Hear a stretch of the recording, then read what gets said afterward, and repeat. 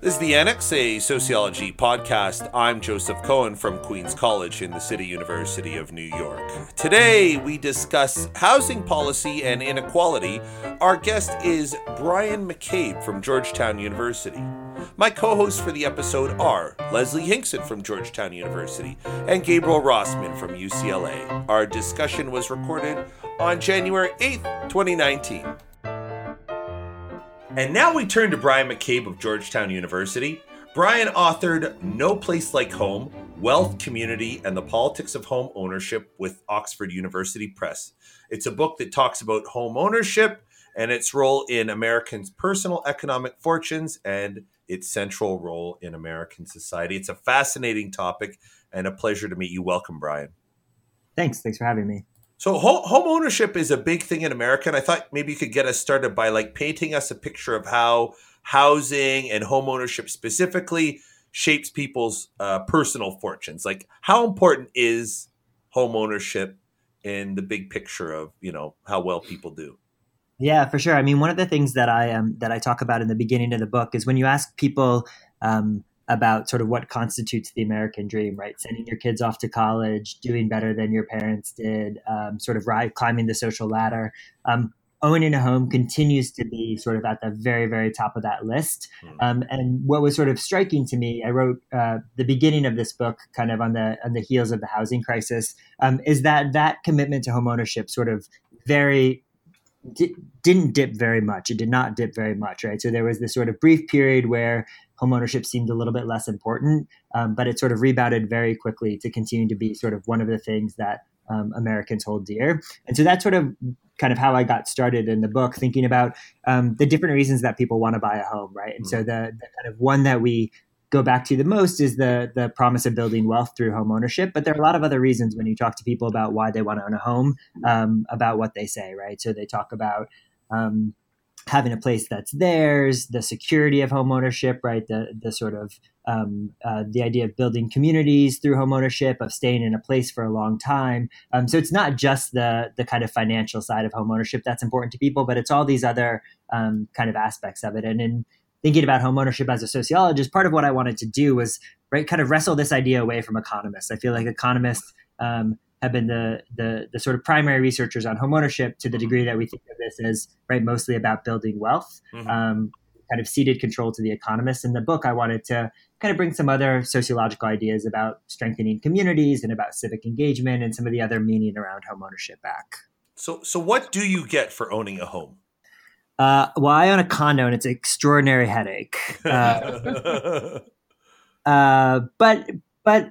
what do you get? So I think that there are financial returns on it, right? And I say in the book, the kind of consensus is that if you have a good mortgage in a good neighborhood and you hold on to it for a long time, right? Home ownership still is one of the best wealth building tools that we have. But you get a lot of other things from it too. I think people get a sense of security, kind of physical security, right? A place that they often feel safe. There's I think a really important social status associated with it, right? This idea that we sort of see homeowners as people that have succeeded, that have done well, that are, independent, that sort of made it. So there's that part of it. There are some other benefits that I don't talk about in the book, but benefits, health benefits associated with home ownership, sort of mental health benefits, right? Sort of knowing that your payments are not going to change month to month. They're not going to change very much month to month. So I think that there are still a lot of benefits that individuals do see from home ownership. I've done a little bit of work on home ownership, and one thing that struck me in doing my book was how home ownership is sort of like the ticket to accessing the neighborhoods with good schools and the neighborhoods, with quality public services and good hospitals and libraries. Like in America, these communities tend to do their best to restrict cheap rental housing and so some of owning a home is just being able to get into non-distressed communities. Yeah, and I think that's actually the one of the central points of the book, right? Is to say that we tend to think of homeowners as sort of being more involved in their communities, right? They're better citizens. They vote more often. They volunteer more often. They attend PTA meetings and they do volunteer work and they're kind of more active citizens. Mm-hmm. But what I do in the book is to sort of think about why that's the case, right? What are they protecting? And I argue that, some of this is just about residential stability. Homeowners are in a place for a longer time, and sort of stability leads to greater involvement in communities. But some of this, of course, is about protecting property values, right? Mm-hmm. So when a homeowner is working to make sure that a land use they don't want is in their neighborhood, when they're working to oppose affordable housing developments, right? That kind of stuff that shows up when we measure community engagement and political participation, right? That stuff's also not always good for a community, or not always good for a community as a whole. And so that's part of what I want to do in the book, is to say that homeowners do tend to be more involved in their communities than renters, but there are, right, often very negative consequences of this kind of exclusionary politics of being involved as a way to keep other people out of your neighborhood. Well, so one of the things I would say about that, and so first of all, I want to say I did read the book, really loved it, as you know, but I will say that I really do think that one of the reasons why homeowners are more involved than renters is because that's how the system is set up, right? And I think very often renters are actually made to feel as though they don't have as much of a say, right? And so if that's how the system is set up, right, then what can be done? What kinds of policies can you implement to try and sort of like undo that kind of hierarchy that exists like between renters and homeowners in certain spaces? That's number one. And number two, I actually think that there are some, in some places, even in suburbia, like Montgomery County, where I live, in Maryland, where, they're totally building up the downtown, right? And they're building these luxury apartment buildings. Well, Montgomery County has a provision that says, well, if you are building a residential space that has more than X number of units, you need to set aside this many units, right? As affordable housing. Right. And number one, that's one of the ways in which you get, lower income, and that includes, poverty level, working class, and also lower middle class residents to move into a high rent, if you will, district, right? That does have really good schools, that does have great services, while also, helping to alleviate any kind of fear that many of the residents, even in such a quote unquote liberal county, that they will be overrun by, the have-nots. Yeah. Oh, come on. The problem with that is that it just raises the costs. And so perversely inclusive zoning, can actually lead to less construction, because if you say, you can only... Not in Bethesda. Well, maybe in Bethesda because DC is such a hot market. But in general, if you say half the units have to be reserved, or a third of the units have to be reserved for non-market rate housing, you're effectively driving up the cost of, the profitable units, meaning that you can only build super luxury units. And, you arguably would get, I know housing people who say, and, maybe Brian disagrees with this, but, or maybe it's just a different skill set that would be required for this analysis. But I know housing people who say that you would get more construction with if you just didn't have the requirements for inclusive zoning. And it's probably true that the new construction would mostly be luxury housing, but it would be cheaper luxury housing. It would be $3,000 a month for a 2-bedroom instead of $4,000 a month for new bedroom, which is what new construction costs in Los Angeles. And also through housing filtering, you would end up getting the socioeconomic mix anyway. So for instance, if they didn't have those types of requirements, I would probably move into new construction and pay $3,000 a month. And then some poorer person would move into my apartment. And so you'd still have more economic diversity and lower rents. Well, here's the thing. I don't know. So Gabriel, I totally get your point. I think one of the big takeaway points from what you said, initially, at least, is that, different policies actually work better like in different places. So you need to be really careful about like thinking about having these blanket policies. And then, but also number two, I think part of the rationale for doing this isn't, I mean, it's to ensure that low income people aren't segregated perpetually from everyone else. So, I mean, well, it wouldn't be perpetually. You'd get filtering. It may, in the short run, you might, but once the construction gets to be a few years old, it would be less valuable. Then you would get housing filtering, and you'd have more of a just mix. for background, filtering is a process where it's a vacancy chain for apartments. So yeah, so like when somebody builds a really nice apartment, the new apartments go to rich people, because when you build a new apartment, it only costs an extra couple $1,000s to put in marble countertops and that kind of shit. That mean you can double the rent. And then, and so it's way worth it to make a luxury. It only costs like, I don't know, 10% more to make a luxury apartment than it does to make a non-luxury apartment. So of course you're going to make a luxury apartment because you can charge twice as much, and the construction costs are marginally higher. Nothing. Yeah. And so to first approximation, all new construction is luxury construction. But, after a building is 20 years old, it's not that luxurious anymore. It's a little bit out of fashion. It's starting to get worn down. The paint looks like shit.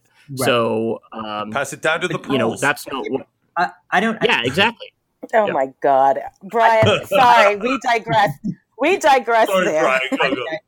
I almost had to run over to your office, Leslie. On the mic. No, I mean, I think, filtering happens in a world of economists, right? Where we think outside of constraints, right? So filtering with like if you think of trading in your car after 3 years, right? You make a little more money now, you want a new car. The cost of trading in your car is extremely low, right? You don't have a social network around your car. Your church isn't in the neighborhood where your car is, right? So people actually don't sort of filter housing in the way that we think of it as this sort of easy commodity where you just make a little bit more money and you get a better house, and a couple of years later you make a little more money and you get a bigger house, right? It's just sort of you can still keep all those Tebow goods if you just move within the same neighborhood. Well, right, but there's cost of doing that too, and housing is so spatially segregated that if you want to upgrade from your from one apartment to the next, right, you often can't just do it in the same neighborhood with the same sort of walkable things. I mean, I think you do make a good point about the supply constraints,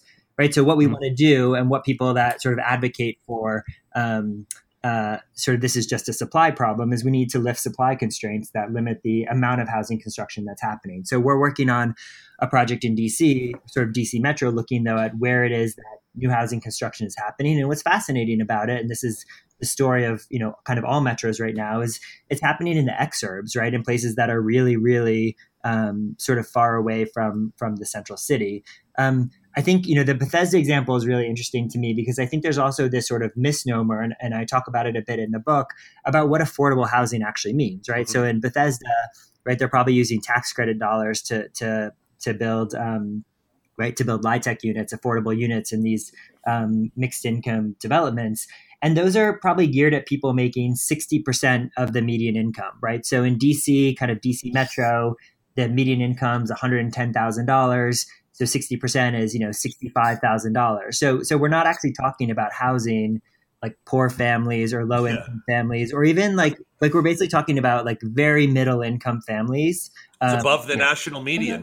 Well, so the one thing I will say about that, Brian, and this is again just the Montgomery County example, is that you're totally right. The vast majority of the people who end up actually applying for these for these units, right, actually are right where it is you're saying. But I also know people who make significantly less money than that, who were able to secure spaces in these luxury buildings. Right. But the rents in those buildings are going to be set so that somebody making $65,000 doesn't have to pay more than a third of their income, 30% of their income. So It is true that people that make less money can get those units, but at a rent that's affordable to somebody making $65,000, right? So they're cost burdened, because they're living in this unit that was actually, built and financed for a wealthier family than them. I mean, this is the sort of fundamental problem with our low income housing policy is we're actually not building housing for the very, very bottom, right? Because we've taken the state almost entirely out of it, turned it over exclusively to the market, and there's no sort of financial, right? There's no financial way to build housing for somebody making 20.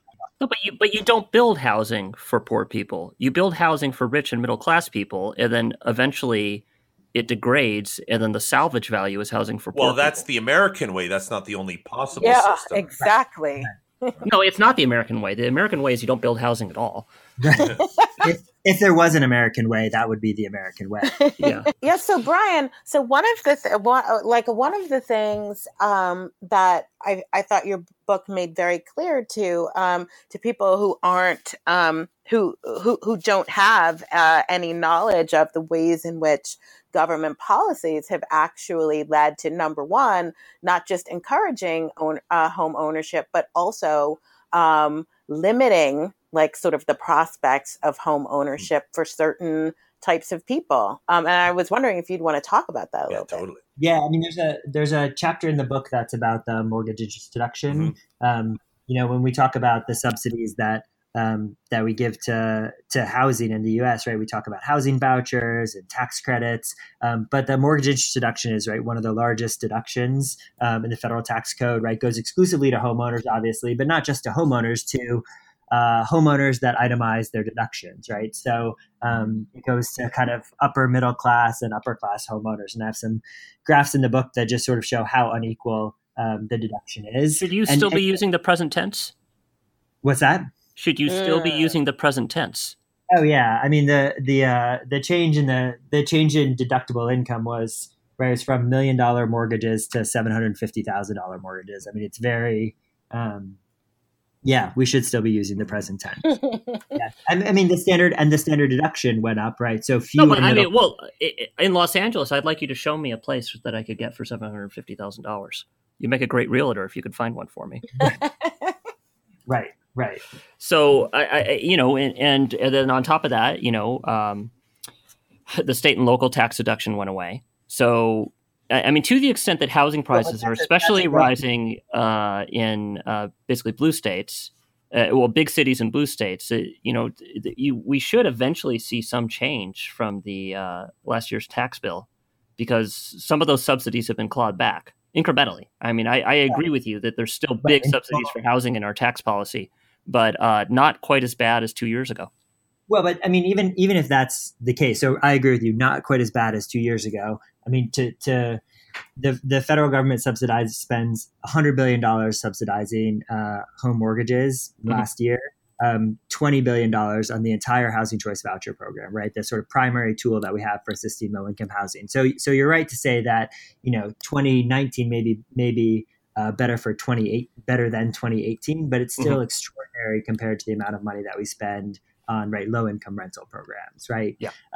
And these are, and homeowners making a substantial amount of money, those of us that itemize our taxes, right? We're sort of the least in need of housing subsidy, right. And we're the primary beneficiary of it. So I think the principle still stands, even if, right, they've been sort of slightly clawed back. Oh, I agree with you completely that mortgage interest deduction is still a middle class entitlement. And in general, a lot of middle class entitlements dwarf transfers to the poor. But sure. I am saying that there has been some improvement on that. Absolutely. Some marginal improvement. But I think sure, agreed. The other thing to put it in, right, is not only is it's costly, it's really expensive to the federal government, it's regressive, it doesn't actually help sort of poor families for sure, or even middle class families on the margins of home ownership, right? So unless you itemize your deductions, right, you're not going to be able to take it. So it's not the kind of tool that even incentivizes people that are almost able to buy a home. Now, I would contend that might not be the best goal of housing policy anyway. But if we want that to be the goal of housing policy, if we want to encourage people to own their own homes, right, the mortgage interest deduction is sort of not even good for that. And then you sort of add on to it, I think, the argument from the book, which is that it's sort of encouraging people in their communities to sort of clamp down and protect their property values, sort of at all costs, and sort of the cost of it is more inclusive communities. So, Brian, in the perfect world, in the universe that is totally orchestrated by Brian McCabe, Yeah. what, and specifically in an urban American universe, Right. what, what would be your primary mechanisms for, uh, not even for, I wouldn't even say for ensuring home ownership. I would basically say for ensuring people having a home. Yeah. Or how about just well-being, like people's overall well-being. Well, we're talking about housing here, dude. Well, yeah, but housing is not just the space you live in. Like in America, it's a vehicle for accessing other essential services, Right. and like it's not just Right. about living indoors. It's true. There's a lot that Yeah. you're True. buying, a lot more than just a space to live when you buy a house. Yeah, no, that's right. And I think that there are ways to think about sort of decoupling the idea of home ownership from lots of the benefits that go with it, right? Yeah. So we might think that there are benefits to residential stability, right? The ability to stay in a neighborhood that you know and near the services that are important to you and in your social networks, right?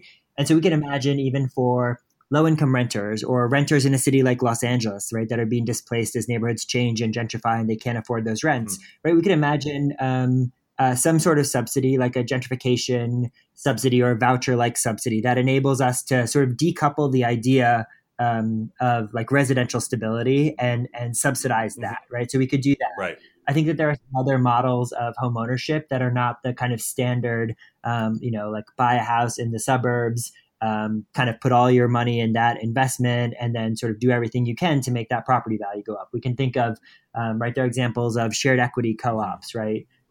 There are examples of land trust, community land trust. So I think that the sort of, in my mind, the policy goal is to kind of decouple all of these things from each other, to think about ways that we can help people build wealth that might be outside of home ownership. Right now, we sort of see it as the primary tool for building wealth in the United States. And it is a good tool, but it doesn't have to be the only one. And then to think of all these sort of attenuate benefits that we get from home ownership and to kind of unravel them from that. I remember reading about home ownership. Like if you are in a well-heeled neighborhood that manages to insulate itself, it's a good investment. But I remember hearing that on average, real estate is a poor investment on average. Like the annual returns are low if you buy the typical home, but the typical home might be like a home in York, Pennsylvania, or Well, I think that my sense is that what your sort of average economist would say is that if you get a standard 30-year mortgage, if you buy it in a decent neighborhood and if you hold on to it for a long time, right, you're sort of the way you're making money in the end is by regularly paying down your mortgage loan. Now, some of us, right, might own in Los Angeles or DC and buy at a time just before kind of housing values skyrocket. And so we're making money in two ways, right? By climbing housing prices and by paying down a loan. But that's the sort of caveat, I think, to all of it, which is that, right, it's a long-term mortgage in a decent neighborhood where property values are at least stable and held for a long time, and it ends up still being a good. So if I understand you correctly, wait, can I push back a little on that though? Can I push? Well, let me just jump in. So what I understand, and I kind of agree with this, is like, let's say that you had a choice between paying $2,000 a month in rent and then taking $1,000 a month and putting it in an index fund, or paying $3,000 for a mortgage. Right. And in some mathematical model that some finance economist has published somewhere, they'd say that you could make, in the median neighborhood, you could make more money with the index fund. But the problem with that is nobody's going to actually stick to putting that money in the index fund. There's going to be a time where it's like you want to go to Disney World or, your kid needs braces or whatever. And so you don't, you don't do the investment that one. Whereas the mortgage, you have to do the mortgage. So it's basically a commitment device to force you to save. Well, hold on though. But there's a very important qualifier in what Brian's saying and what that the economists are saying. In a decent neighborhood is what he's saying. And that's an important qualifier. Yeah. So, for example, it's my understanding that the one major explanation of Black families' difficulty accumulating wealth. Yeah, I was thinking that. It's a huge explanation for the Black-white wealth gap. Yes, it's that their homes are not appreciating like the economically segregated white neighborhoods. And if you get a genuinely middle class house, like that's a house that's $200, $300. Like when you talk to economists or professors in general, they are 10%ers, right? And they are purchasing what they consider decent is in fact very nice. Right. And it's not a vehicle that would be available to somebody earning 40 grand a year who might only have a budget of 200,000. And those are neighborhoods. A house of $200,000 is going to have some downside potential in its housing. It could be in the Midwest where the city goes bottom up, or anyhow. Sorry, Brian, go. And I think also, I mean, the Gabriel, the trade-off that you made of either $3,000 going to homeownership or $2,000 going to rent and $1,000 in index fund, right? Those aren't sort of comparable housing units, right? A $2,000 rental and a $3,000 ownership unit. I think, right, the way a lot of people would think about it is you have $2,000 going to rent or $2,000 going to homeownership, and at least, right, your $2,000 going to homeownership, a certain amount of that pays down your principal every year. So in the long run, when you go to sell your home and pay back the bank, right, you owe sort of a lot less money on your mortgage. Well, I agree that that's true on average, but there's certainly, yes, you can certainly engineer it that way, right? So I know someone who rents a unit in a condo building. Yeah. All the other neighbors own their condos, or at least most of them do. This person is renting a unit from someone who owns the condo and is paying much less in rent than they would be paying in a mortgage, but they're also not building equity. Right. So in that case, they versus their neighbor actually are making precisely that calculation. But there's am I going to pay $2,000 for rent and then maybe save $1,000 in an index fund, or am I going to pay $3,000 and build equity? Right. But I agree with you that in general, when you rent, you're getting an apartment, it's in a denser neighborhood, and blah blah blah. But it is possible to rent a house in a single family neighborhood, or to buy a condo. I mean, these. It's not 100% correlated. Yeah, but also there's like a very American aspect of this, because like I think in part people systematically overpay for their housing because the penalties of living below your means are larger here in the United States than they are elsewhere. And you realize that I know that this is implicitly, everything's better in Canada, but you guys have a bubble and we don't anymore. Well, I mean, we'll see how it all plays out. Yeah, we'll see. A 10-year depression. You really think that housing prices in Vancouver are going to keep skyrocketing? Not forever, no. No, I'm talking about in the U.S. I'm sure there are bubbles in places in the U.S. today. No, but the main point in the U.S. it's mostly tied to job growth. No, but the main point is not the main point that I'm making is because the United States has much less redistribution across local communities.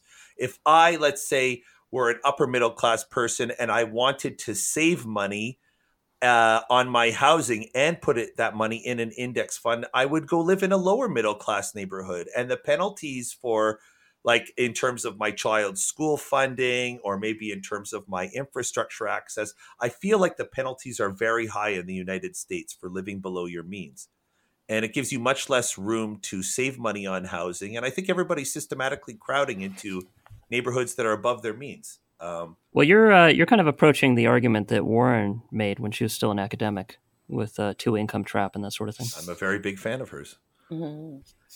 Well, I mean, okay, Brian. So, we're here asking you to be a policy wizard, but you are actually working on a project looking at a specific policy mechanism, namely housing vouchers. So, do you want to talk to us about that a little bit? Yeah, for sure. So I've gone from thinking about policy at the kind of top of the distribution, right, the mortgage interest deduction, to thinking about policy at the bottom of the income distribution, right, about housing vouchers. So the sort of quick background story, right? Housing vouchers, Section 8 vouchers is what we commonly call them. If you win a housing voucher, you pay 30% of your income, and then the federal government pays the rest, 30% of your income towards rent, and the federal government pays the rest of the rent through a local public housing authority, like the DC Housing Authority or the Housing Authority of the City of Los Angeles or something like that. So what's interesting to me about this is that housing vouchers are not an entitlement program. In fact, housing vouchers are lotteried off. They're basically people have to sign up for a wait list, and you sign up for a wait list. And when your name gets called, when you get to the top of the wait list, you get your housing voucher. It's a really extraordinary system because there's thousands of public housing authorities in the U.S. And they all distribute their housing vouchers in different ways. So, for example, the DC Housing Authority had their voucher wait list open for decades, and they closed it a couple years ago. The city has 14,000 vouchers. When they closed the wait list, there were 70,000 people on it. There was some extraordinary statistic, like the wait time for a 1-bedroom apartment with a voucher was going to be 28 years. And it's in some ways an extreme example, but actually not really. I mean, LA had their wait list closed for 13 years. They opened it up in 2017 for 2 weeks. Cities around the country are doing this. So the next project is actually about that system. It's about this kind of system of wait lists and lotteries and how it is that local housing authorities make decisions about when to open their wait list and when to close it. How to select tenants, kind of different local preferences that they might have, and what it means for the country, for our kind of welfare state, for the social safety net, to use to run our housing assistance programs as a lottery rather than an entitlement program. I always tell people, like, imagine if Medicaid, right, was run by a lottery, right? Yeah. You sign up for a period, a quarter of you would get it, and the other 3/4 of you wouldn't. Or if food stamps, right, were run by a lottery, right? You can only sign up when the wait list opens in 5 years. If you're lucky enough to get on the list, you might have to wait 4 or 5 years before you get your food stamps, right? But it's a really fascinating sort of program where we treat essentially equal people, right, eligible households, differently based on whether or not you're a winner of the lottery. So, well, that's great for research purposes. Oh yeah, no, it is. That's why he's doing it, Gabriel. Yeah, it's great for research purposes. It's less good for public policy, but it's great for research purposes. Why aren't they just building housing? Why doesn't the government just build a ton of housing, create like residential subdivisions and make a train there? Well, you used to be a Tory. No, I'm not. This is like why? Well, first of all, I mean, if it eases pressure, why can't we have the People's Working Housing Block? Well, the government did do that. They did build big houses. Yeah, and it was such a success. Well, what specifically failed about it? Like, why is it not viable? And what couldn't they figure out and had them just give up on things? Well, fundamentally, what happens is it created concentrated poverty. And it became very unpleasant places to live, which is why they switched to Section 8 from concentrated housing projects, kind of the Great Society model. Yeah, and I think that's the big answer, is that public housing developments concentrated poverty and disadvantage in certain neighborhoods and segregated neighborhoods. But there are in between models too, right? So there was a program where the federal or the local housing authorities would lease private units and then sublease them to tenants, right? So the local government becomes the intermediary. They're not building units, but they're leasing units. There are ways that we're incentivizing, right, private development through like tax credits, like we were talking about earlier. So I think that I actually think the answer is, and this will be the kind of final chapter of my next book, is right. I don't think that you can house poor people based on a market solution alone, and we sort of turn this over entirely to the market. That there needs to be some government intervention in building people for whom the market will never build housing. But yeah, I mean, we're sort of out of the business of building public housing, and we're actually in the business, right, of tearing down public housing. Originally, the most distressed public housing through Hope 6, and now, right, this transformation of the public housing stock through a program called RAD, which is essentially like privatizing the public housing stock. So that's certainly not the moment that we're at in the U.S. We haven't been there for a while, where the government has a sort of real role in building housing. Yeah, or subsidizing it the way they would subsidize middle class housing with like the same vigor, Right. Yep. It does mean I've gotten to travel to like scores of public housing authorities. I think by the time this project is over, I probably will have visited more public housing authorities across the country to do interviews. That'll be my Guinness Book of World. What's your take on them? Are they very modern and like innovative thinking, or does it feel like an old fashioned utility when you're engaging them? Like, are they thinking about new housing models? And no, some of them, it's really fascinating. There's some very, very innovative public housing authorities. There's about 40 agencies that have a designation from HUD as moving to work agencies, which basically gives them kind of flexibility to innovate around program rules. So there's a ton of interesting things kind of happening in public housing authorities on the ground. And, the variation is wide. Some of them are kind of very standard, like running a very standard program. And some of them are thinking really seriously about questions of self-sufficiency, about increasing the housing stock, about how you spread like scarce resources to help people that are the most at need. So there are a lot of innovative programs around it, but yeah, it varies. You've been listening to The Annex, a sociology podcast. You can visit us on the web, sociocast.org/annex. We're on Facebook, The Annex Sociology Podcast, and on Twitter @SocAnnex. Music is by Lena Orsa. Our producer is Liseth Moreno. On behalf of my co-panelists, I'm Joe Cohen. Thanks for listening.